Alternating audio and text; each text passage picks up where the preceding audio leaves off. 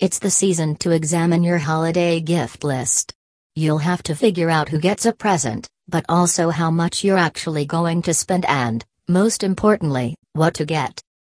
In the UK, the average household spends around £500 on gifts during the traditional holiday season, equaling Americans who spend about $650. And although giving gifts can make you happy, communicate your feelings toward the receiver and even strengthen relationships, a less than stellar gift can have the opposite effect. Choosing the wrong gift can be kind of risky for relationships because it says you don't have anything in common, says Elizabeth Dunn, a psychology professor at the University of British Columbia in Canada and co-author of Happy Money, The Science of Happier Spending.